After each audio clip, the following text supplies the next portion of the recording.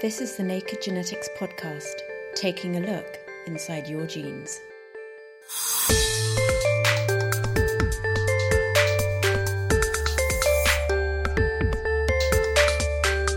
We're off to a festival.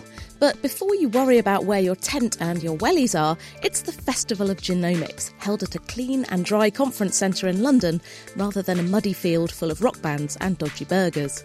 I think where we'll be in 5 years' time is that we will have a lot more. We will be using whole genome sequencing probably routinely for germline testing for rare disease, because I think it makes sense to do it that way.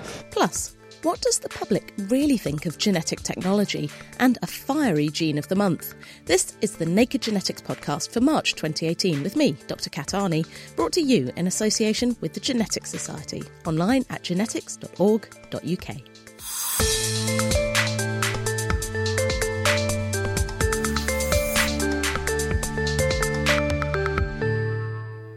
At the end of January, I headed down to the Excel Conference Centre in London's Docklands to attend the Festival of Genomics. 2 days of talks, panels and other activities organised by Frontline Genomics, bringing together doctors, researchers, companies and the public to explore the latest in the UK's fast-growing genetic technology sector. It was just like Glastonbury, but without the mud, cows or Radiohead. First up on the main stage was a panel discussion asking whether we will fully integrate genomics into the NHS within 5 years. One of the key parts of this challenge is the UK's 100,000 Genomes project, run by Genomics England, which was launched by the Department of Health 5 years ago with the aim of doing what it says on the tin, sequencing 100,000 genomes from 70,000 people with cancer and rare diseases. So far, they are halfway there, with 50,000 whole genome sequences in the bag. But what are they looking for? And what are they doing with the information? I chased down one of the panellists, Mike Hubank, who runs the Clinical Genomics Lab at the Royal Marsden Hospital in London, to find out. And just like Glastonbury, as this and all the other interviews were recorded live at the festival, I'm afraid there is a bit of background noise to contend with. We need to distinguish between whole genome sequencing for rare diseases and whole genome sequencing for cancer. Focusing on my area in particular, which is cancer, the reason we want to do that is the cancer genome is different from the human genome, from the genome from which it's derived. We already know one or two variants which are actionable in terms of changing treatment, modifying treatment, and we can look for those individually and directly, of course. But what you get from whole genome sequencing, all the stuff we don't ordinarily see. If you're only ever going to do the same test for the same samples each time, you're only ever going to end up with the same treatment. By doing this in the way that we're doing now, which is collecting that information, abstracting out the things that we can action and actually using them and acting on them, but then we have the rest of that information which should carry on being research data from which we can then hopefully put together lots of new research to identify new tests, new combinations of therapies. And in terms of rare diseases, why should we do whole genome analysis there? So in rare disease, in the case of rare disease, it's a lot stronger to do whole genome sequencing, I think, because quite often we're discovering variants. So there is something like in the region, I think, 5,000 to 7,000 known or likely Mendelian disorders out there. It's impossible to try and second guess often which gene might be responsible in each case. And now it's quicker and, quite honestly, cheaper and more effective to look at the whole genome at the same time. We can find out the variants that we want, and then we can decide what those are. If you look at everything, you've got a good chance of finding what you're looking for. And here in the UK, we've had the 100,000 Genomes project, which is looking at genomes in cancer and rare diseases, so both of them. How far have we got through this? What's the latest? Okay, so the latest is we're approximately halfway through that project. There's been about 45,000 genomes sequenced so far. The results have been extremely good for the rare disease cohort, and the cancer is going a little bit slower. Remember, with cancer you have to sequence two genomes. You have to sequence the genome from the cancer and the genome from the person that has the cancer. And that's proving a little bit trickier, getting the samples that we want. We can't just sequence some blood, we have to sequence some awkward biopsies. Having said that, we're making good progress on that now, using fresh material where that's available, and we're finding actionable findings on those. So there's a bit of a way to go on cancer, and there's still some arguments to be made for how justifiable that will be in the long run. But the germline testing for rare diseases is going very well. In terms of cancer, we do hear all this talk about personalised medicine. You find the faulty genes that are driving the cancer, you treat them. Are we getting close to being able to do this on a timescale that's meaningful? Because I know some of these amazing studies in the past have said, yes, look, we found the genes, but unfortunately the patient had passed away by the time that data was there. That's a crucial difference between cancer and usual rare diseases. We've usually got to turn these things around. I mean, I run a clinical genetics lab. We've got to turn these things around in 2 weeks. So if you don't get that data back to the clinician within 2 weeks, that data is no longer usable. Who knows? The patient needs to go on that treatment immediately. So the way we're approaching that is to trying to take a kind of a tiered approach. So there are mutations which we already know mandate a particular pathway for treatment. We look for those. We can look for those genes as fast as possible. Anything that doesn't fit into that scale then becomes research data which we can work on downstream. So we have pipelines in place, particularly for panel testing, where we might be testing between 5 and 150 genes, where we can turn that around very, very quick. For whole genome sequencing at the moment, going to Genomics England, that's not yet possible. The turnaround is slower. And also there's a requirement for validation of those tests when they come back. Tests in my lab are already validated when they come off the panel. But in order to know what's on the panel, of course, it's great to have all that whole genome sequence data down the line. What's the long game here? We've just seen a panel where people are discussing it. In 5 years, could this be in the NHS? Yeah. For rare diseases, for cancer, for all this kind of genetic data. Where are we heading, and are we going to get there? Well, we're already there. So we have quite a lot of genomic testing already in the NHS. In my lab in particular, we have genomic tests for multi-panel testing for breast cancer, for gastrointestinal cancer, for paediatric cancer. I think where we'll be in 5 years' time is that we will have a lot more focused panels, I think, for cancers. We will be using whole genome sequencing probably routinely for germline testing for rare disease, because I think it makes sense to do it that way. Further down the line, I think we'll have to make the economic cost-effective case for which is exactly the best method to use in which case for which patient, whether it's a cancer patient or whether it's another kind of patient. Mike Hubank from the Royal Marsden Hospital. Genomic technology is promising to revolutionise healthcare, and projects like the 100,000 genomes are sending us on the way. As the cost of sequencing falls, the excitement rises, so surely it's getting cheaper all the time. Alas, it's not quite that simple, according to Gurdeep Sagoo, a lecturer in health economics at the University of Leeds, who spoke at the Festival of Genomics as part of a fascinating panel discussion asking whether clinical genomics is financially sustainable. We can't forget that the price tag needs to cover more than just the DNA sequencing itself. Sending it for the actual test and actually getting that result back involves quite a bit more than the actual biochemistry and the wet lab aspect. So there are some estimates that maybe that accounts for about 30% of the actual cost. So what we need to do is we need to start to factor in things like the administrative booking in of tests, of shipping tests, of receiving tests and rebooking those in, the transport costs. Sequencing needs to be manipulated and reformatted and interpreted so that we've got the actual, this is the whole genome sequence. And then that needs a clinical interpretation as well. So then, you have highly skilled clinical scientists and bioinformaticians that then analyse that. That then goes back to a clinical geneticist who then interprets that as well. I mean, they don't go through all thousands of variants that are identified. Maybe they pick out a handful and marry that back to the clinical question that was asked in the first place. But then also you need to then think about what happens after we get that result. How does that impact on clinical treatment, and what are the costs associated with that? And also, what are the costs associated with getting that decision right or wrong? So when we talk about, a $1,000 genome or a $100 genome, that's not actually the cost. No, that tends to refer just to the sequencing aspect as well, and then you sort of treble all the bells and whistles. Yeah, you treble that with the analysis costs. It's quite a bit more expensive when you actually get a result that is interpretable. When we're thinking about healthcare, I know that there's this phrase, the QALY, the Quality Adjusted Life Year, that we use when we're thinking about stuff like very expensive cancer drugs. Is it worth giving people these very expensive treatments or surgeries for the amount of healthy life that they'll get from it? Can we put a QALY on genetic sequencing? So on sequencing itself, no, but the idea is that you would put the QALY onto the clinical outcome that you get from that test result and the treatment that is then put in place.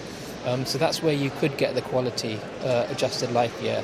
So you would look at trying to quantify the improvement in ideally the length of life because of the treatment, but also against the quality of that life, and then you would offset that against the cost.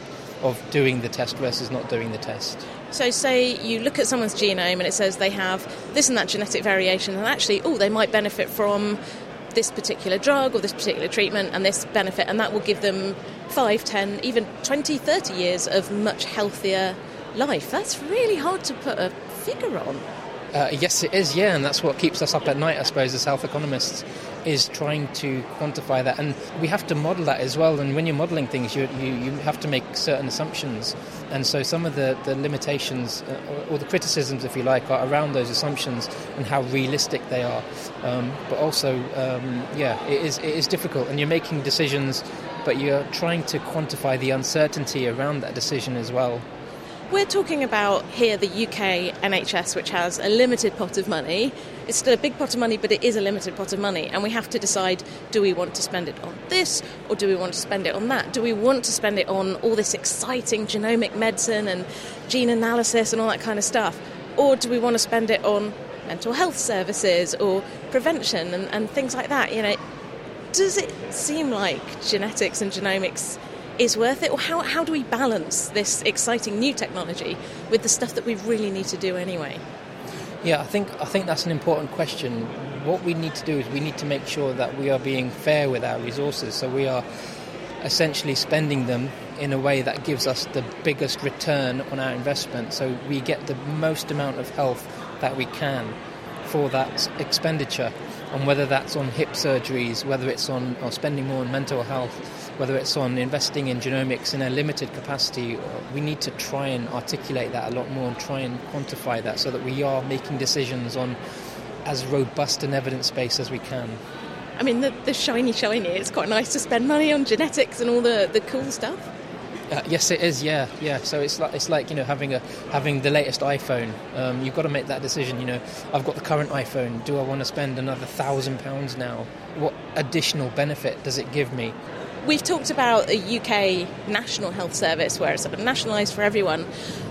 Are there different economic issues when you start thinking about an insurance-based model as we have in the States? So sometimes the incentives changed. So one of the well-documented problems with the American healthcare has always been around supplier-induced demand. So the doctor, because they know that they are able to get reimbursed for various expensive tests and that their income may depend on that, they are then put in the position where they can actually start to game the system, if you like, and unnecessarily order expensive tests. That's not a problem that we have per se in this country. So at the moment, 99% of the healthcare is funded through taxation, but we do have fees as well. So we pay prescription charges, although it's at a discounted rate. We do pay those fees. Going to the dentist, going to the optician, we pay fees.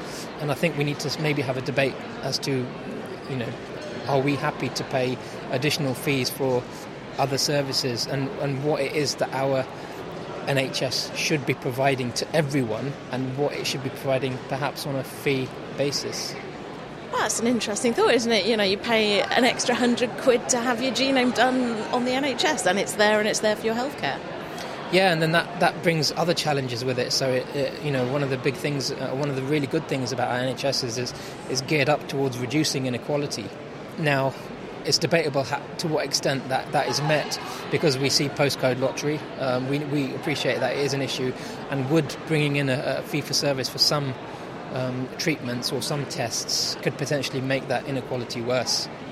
And in a related issue, we see things like cancer drugs that are genetically targeted. They're designed to hit the sort of faulty genes and molecules in cancer cells. We see gene therapies for very rare diseases that are eye-wateringly expensive, and there's big debate about the costs of those.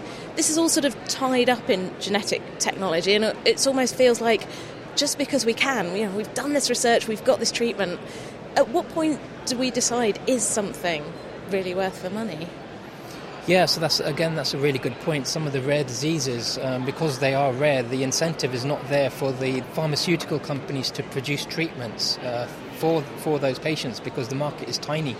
So again, we have to have different incentive mechanisms in place to encourage drug development for rare diseases, and that it will mean that those drugs are expensive. But there is the argument that you can't necessarily be blamed for the hand that you're dealt. If you're predisposed to a genetic condition or a rare genetic condition, should you be unfairly stigmatised for that and not receive treatment? I mean, I guess the dream that we're all working towards is affordable treatments that work and are available to as many people as need them. Yeah, so that's like personalised medicine. The holy grail really is around having the individual in front of you, giving them the right tools, but then providing them with the right decision and the right treatment at the right time, and doing that every time. And that treatment isn't necessarily around a disease process. It may be just to extend their healthy life as well. And it's all got to be in a budget. Yes, and that NHS healthcare budget is never going to be big enough. Gurdeep Sagoo from the University of Leeds. This month, the Royal Society released the results of a study uncovering public opinions about technologies such as genomics and DNA sequencing, gene editing and gene therapy. A survey of more than 20,000 people and detailed workshops showed cautious optimism for tools to improve human health, tackle the impacts of climate change and reduce inequality. But other uses of genetic technology were less popular, such as attempts to manipulate eye colour or intelligence. So, what's hot and what's not in the public's view of genetics?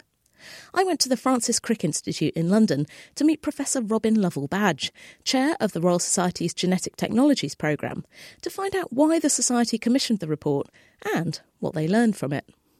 So in terms of DNA sequencing, so of course the cost of doing it is really quite minimal. There are all these very large genome sequencing projects, which would include the 100,000 Genomes Project and Biobank and all these other things in this country and others around the world. People are being bombarded with adverts in the tube, even on, for hereditary purposes, or trying to understand whether you're going to suffer from something. Then you've got all the talk about modifying DNA, whether that's through traditional methods of genetic manipulation of plants and animals, but particularly through the use of genome editing methods, things like CRISPR-Cas9, as a very efficient way of doing it. Can you sort of summarise what the general vibe that you're getting from the public? So they were supportive, optimistic of the potential uses. It was qualified or conditional on there being appropriate regulation. They didn't want certain things happening. They weren't keen on changes being made, either sort of trivial or cosmetic. Certainly with respect to humans, they didn't like the idea of enhancements and things.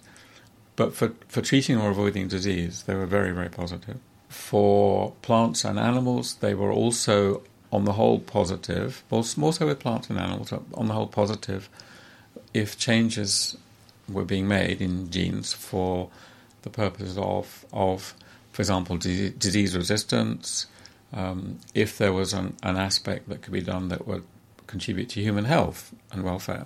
They were also very keen on that. So that was a big change, big step forward from the fear of so-called frankenfoods and things. And in fact, several of the participants made comments were saying, well, I didn't know all this was possible.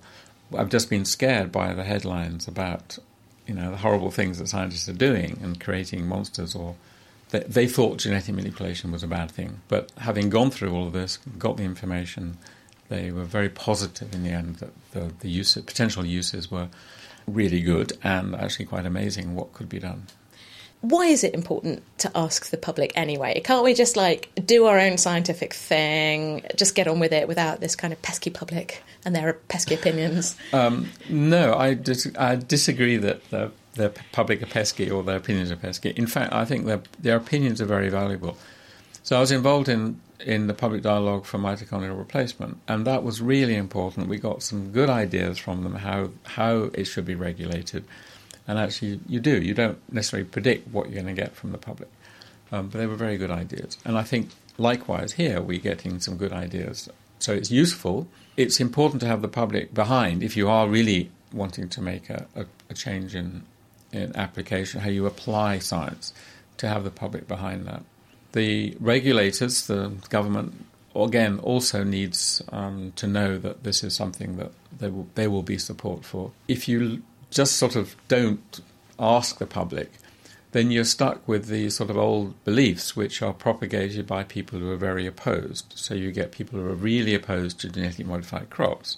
The same is true of the public don't seem to really distinguish much between heritable genome editing, germline editing, and somatic genome editing. But that whole idea that there would be a big difference is propagated, again, by people who are opposed very much to any type of research using embryos. Ethicists, for whatever reason, make this strong divide there, but it's actually not made by the public. So I think it's very important that regulators, politicians, etc., really understand that what the public really care about, and the public really care about doing good, preventing disease, dealing with issues that affect us all, like climate change, shortage of food, diseases and things. So that's what the public care about. So asking the public is really important. Fellow of the Royal Society Robin Lovell Badge from the Francis Crick Institute in London. And a link to that report is on the Naked Genetics podcast page. That's nakedscientist.com/genetics.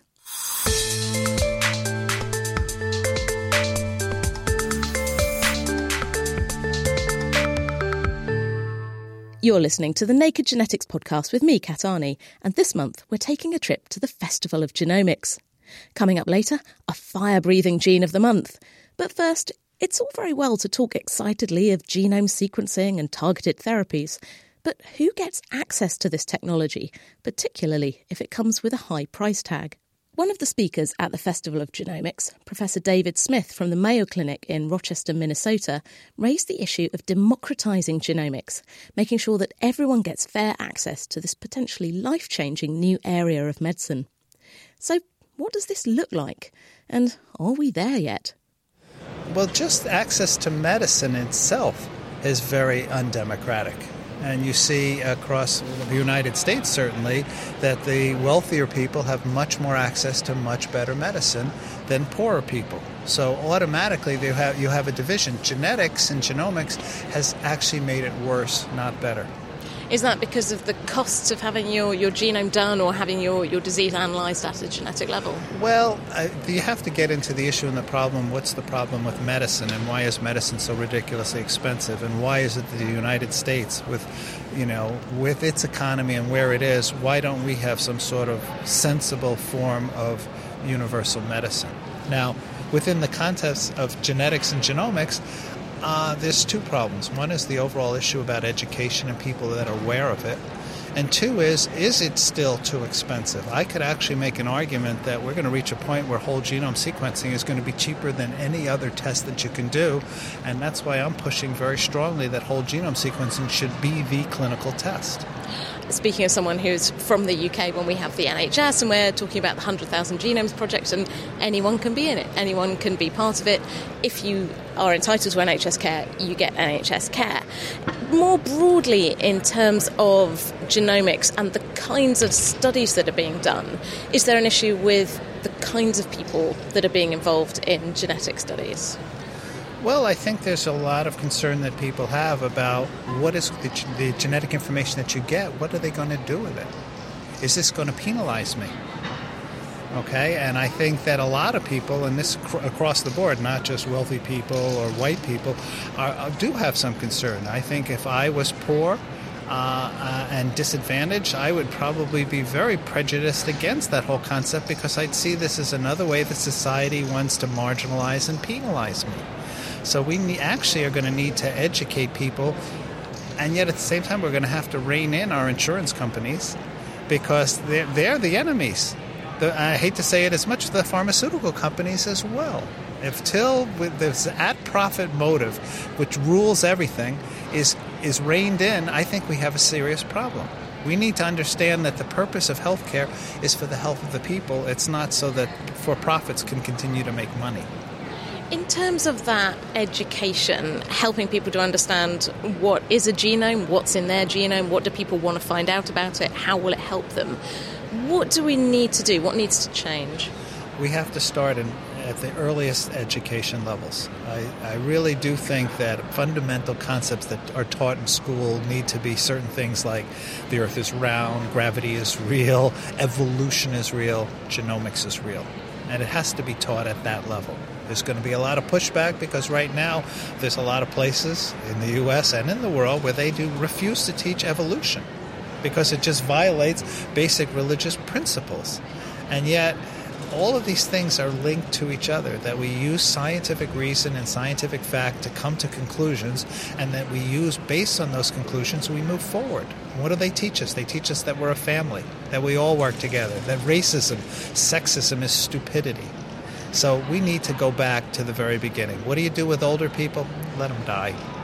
hopefully no.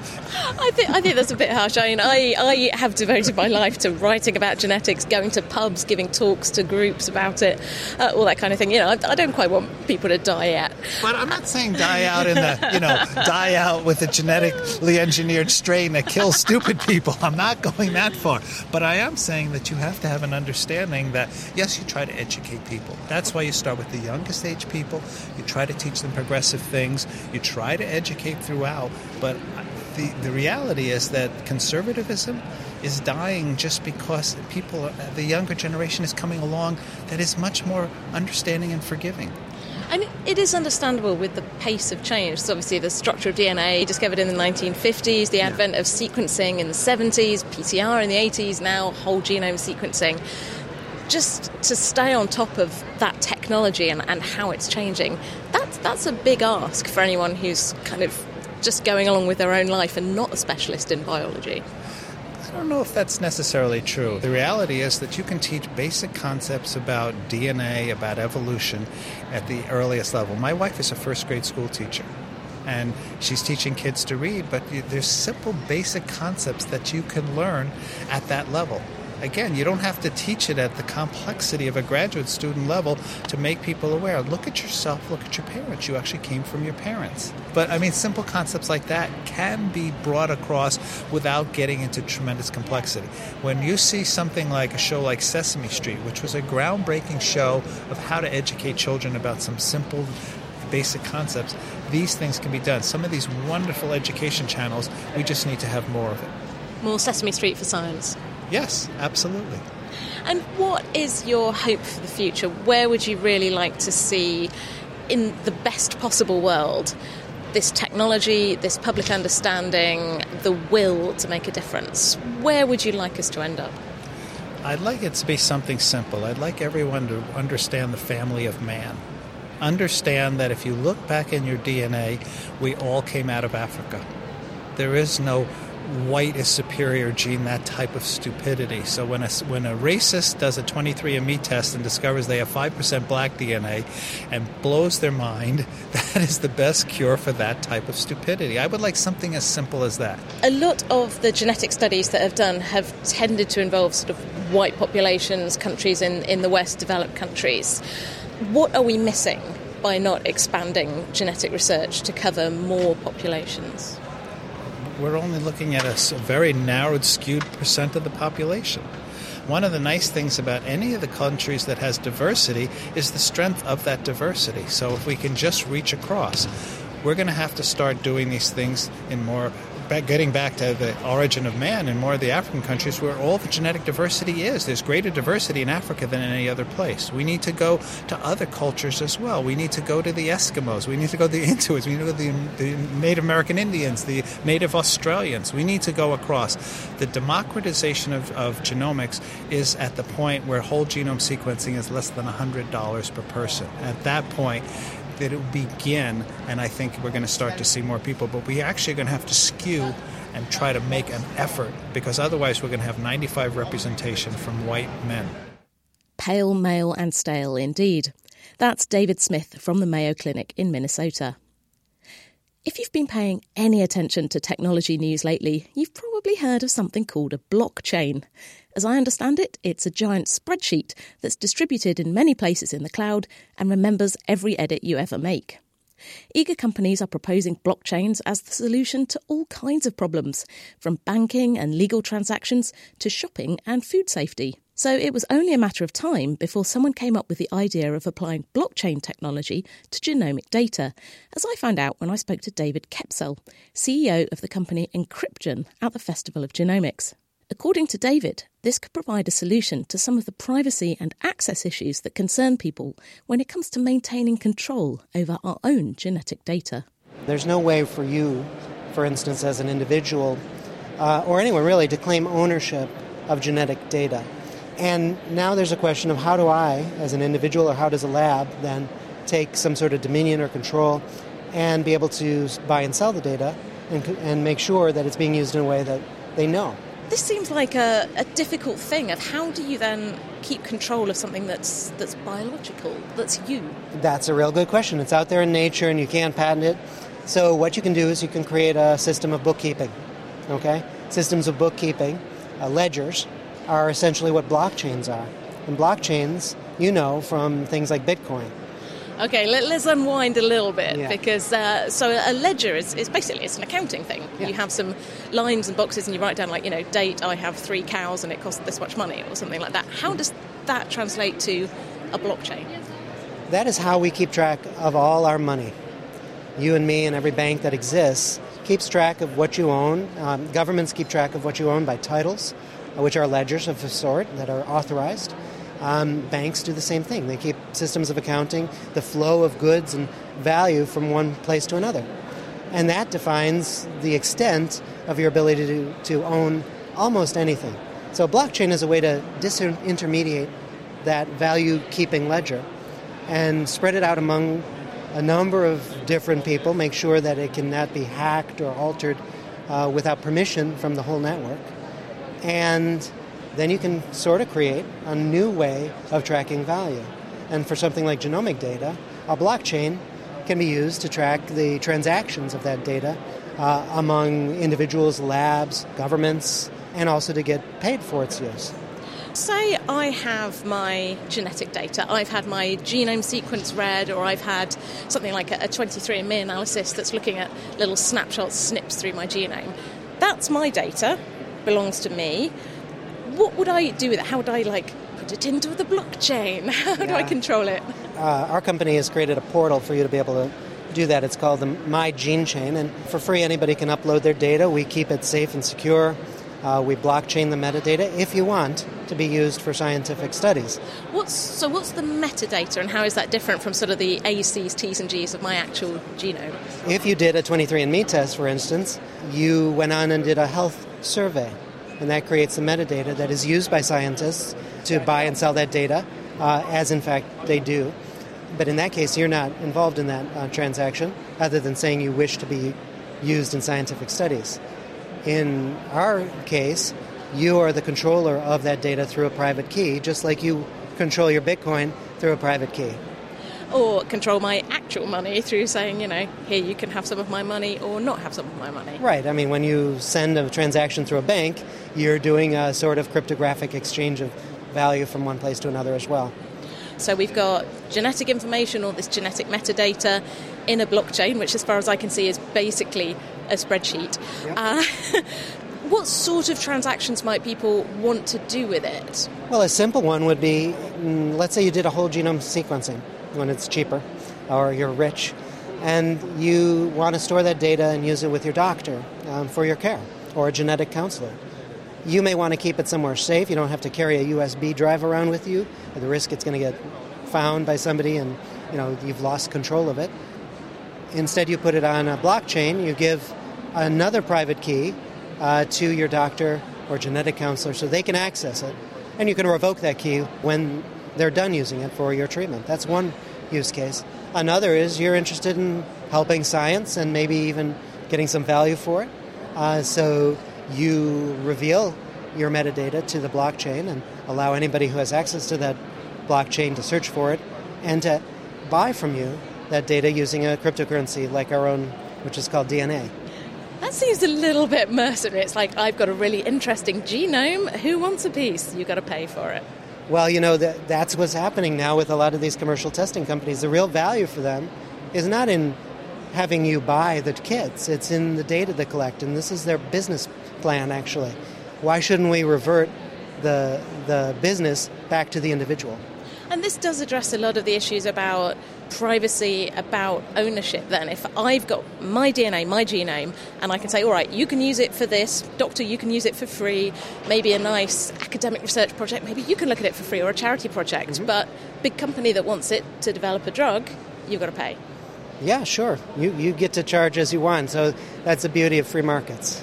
Does it need a critical mass of people to do this? Because there's all sorts of people sort of going something, blockchain thing, trendy thing. Right. Do you need a critical mass of people to be involved in this? We don't think it will. We think over time genomic blockchains are going to grow. So one of the things we're doing is we started the Genomic Blockchain Consortium. We're going to work with anybody who comes into the space, because if one of us disappears at some point, right, if there's no critical mass to generate revenue, then the customers who are putting their data up there ought to be protected. So a couple of companies have already joined that consortium, and we're hoping others do, recognizing that the long term, some sort of genomic blockchain is going to exist, and people are going to need to use it. The data shouldn't be lost, like Betamax. It shouldn't be lost because Betamax goes out of style. And what about all the genetic data that's already out there, all the genomic sequences that have been gathered through studies that presumably they all link back to a person, but that person doesn't have that data or ownership of that data? That's up to people if they want to participate in that sort of study. We think it's perfectly within their rights. I think that issues of privacy are going to become increasingly pressing for people as questions about employment or other sorts of prying into your genomic data become more prevalent. And we don't want that to impact badly on science. We want the science to get done. So we think this is the way to go. And is there a risk, though, that saying, well, you can make money for your genome, you can control who gets access to it, that will stifle or hamstring the genomic research that's going on now?